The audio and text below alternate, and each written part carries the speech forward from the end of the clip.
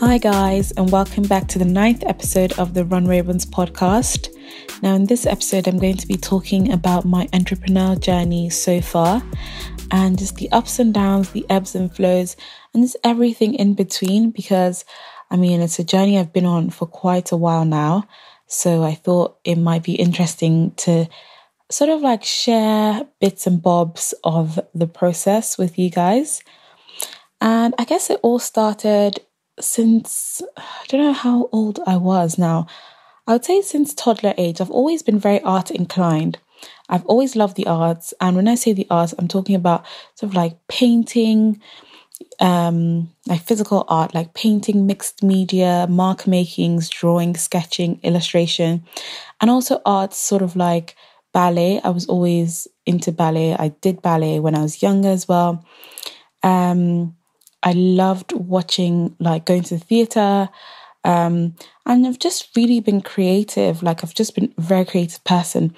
I always struggled with, sort of like the more practical, I don't know if it's practical. So there's math and then there's English. I've always been on the English spectrum of things. I've always found like calculations, sort of like chemistry and all those sort of subjects that involved lots of like brain work, in my opinion, brain work anyway. I've always found them difficult. I've always struggled with them. In fact, I didn't even get into the secondary school I wanted because I failed my math exam, and that was what stopped me. And then I was on the waiting list, and because some people didn't go into that school, that is how I got a space there. This was in Nigeria. And even when I came to England, I've always just been sort of, I would say, I struggled really with mathematics and stuff like that. But I don't think it's because I struggle with that I'm so good at like the arts. But it just so happened that on both ends of the spectrum, I was always better at arts. Now, in primary school, I was really good with painting. I studied like photography, English literature, textiles art. I also studied textile technology. And I've just always loved sewing and creating and painting as well. So I guess this is something that stemmed from my childhood. And it's something that it just came so easy to me. Like I just really enjoyed it.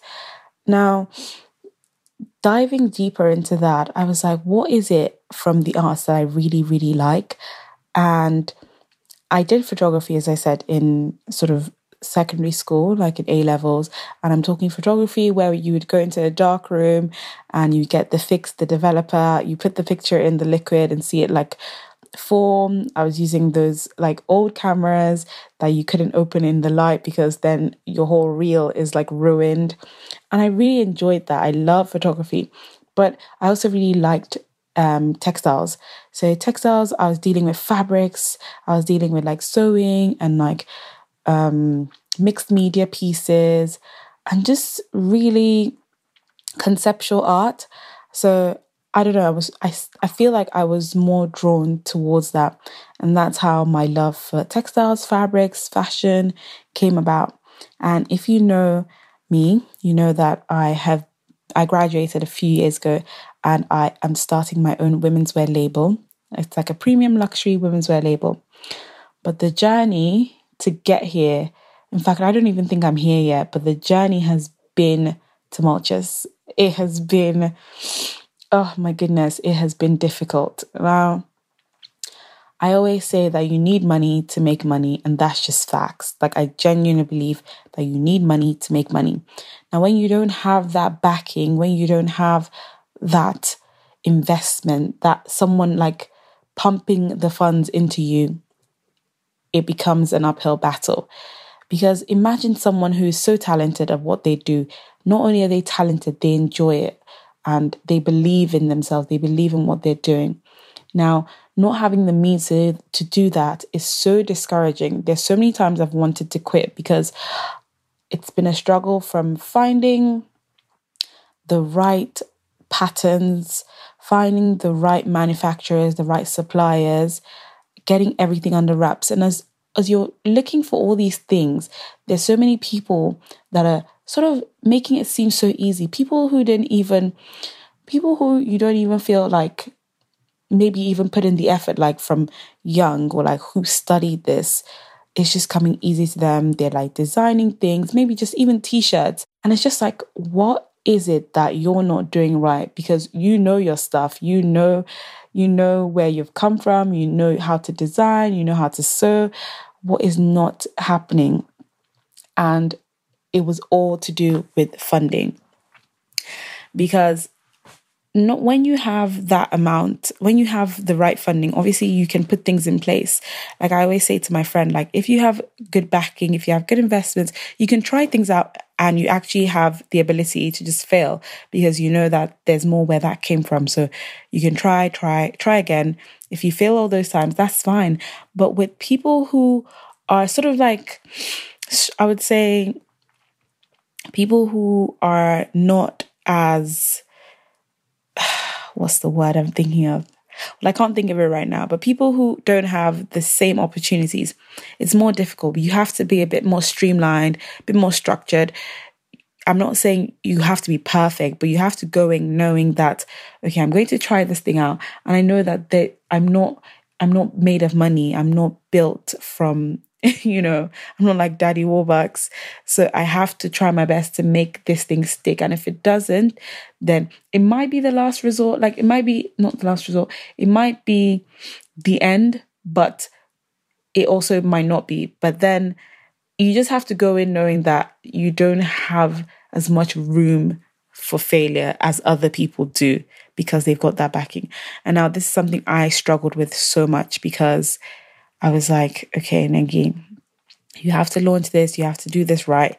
And it's not going to be the easiest because you don't have this like backing. But if you do it right and it takes off, then everything will be amazing. But if you don't, then you got to try something new. Now, it's been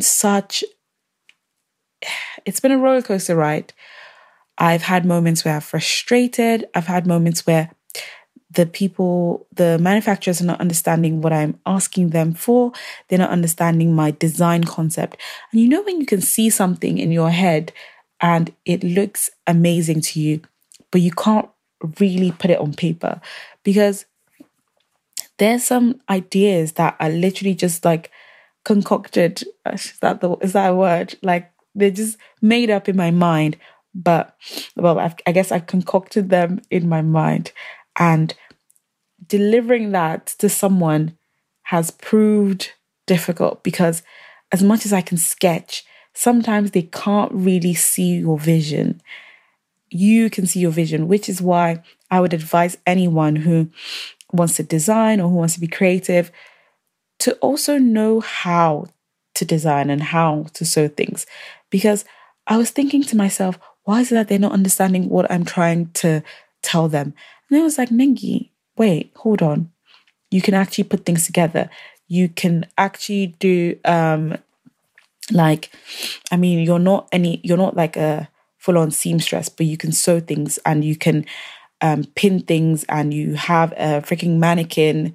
So you can actually put things together on it with fabrics to explain to people what it is that you actually are after.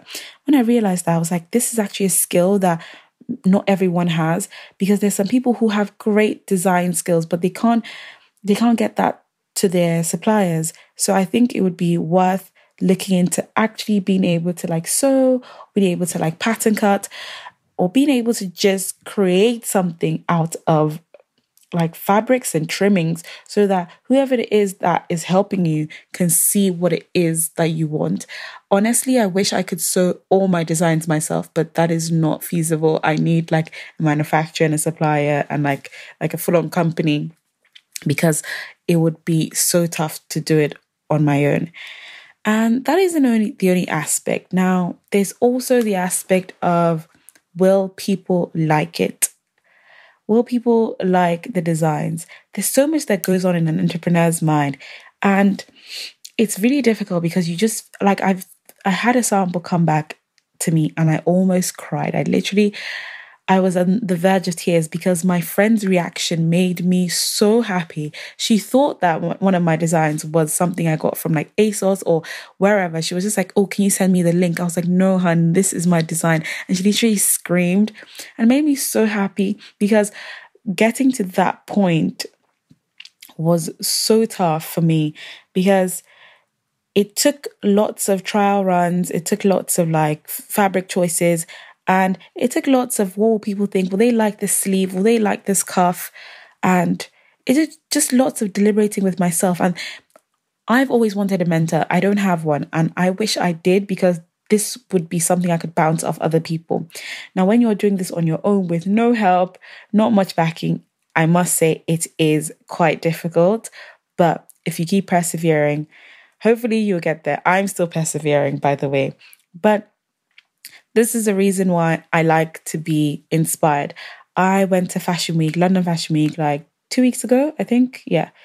And it was so beautiful because I went and I watched the self-portrait show. Self-portrait is one of my favorite designers, and it's a women's wear luxury line. And it's so nice because you just find something unexpected, because I feel like what keeps fashion moving forward is just finding people's voices that are real and people with integrity, people that are speaking for themselves and just have a story to tell.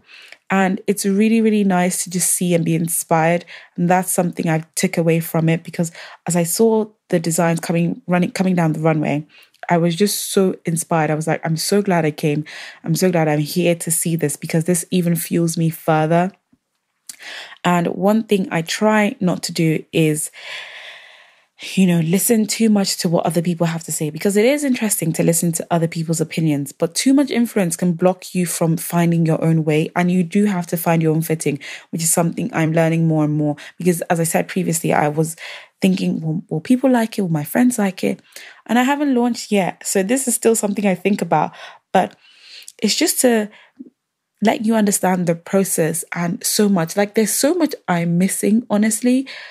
I might have to do a part 2, but there's so much that goes into this whole entrepreneurial thing. I honestly wish I was someone who loved working 9 to 6 for like a corporation or someone else. I wish I did, because to be honest, that is arguably easier than being an entrepreneur. That is easy money in your bank account every single month, but it's also mundane. It's also a bit static. It's also monotonous, and I don't like monotonous stuff. When companies tell me no 2 days will be the same, I'm like, yes, please let no 2 days be the same. I actually like doing different things. I like to explore, which is also why I like traveling, I guess. I like to just like be creative, because I've just always been that person who just love to find new things and see new things and be just what's the word? Be very open to ideas and open to new thoughts and new ways of doing things. And, just very open person, I would say, in that sense. And I guess I'm a very curious person. And, I think it helps when you're creating in different fields. Like I've worked in different companies before just for the money. And it has helped me because working somewhere like in customer service also helps me understand how I want my customers to feel when I do launch my brand. And this doesn't have to only be with fashion. This could be with launching anything, really, even if it's in tech, if it's like you're starting your own law firm, this is anything. But it really did help me working in different fields, because customer service, where else I work?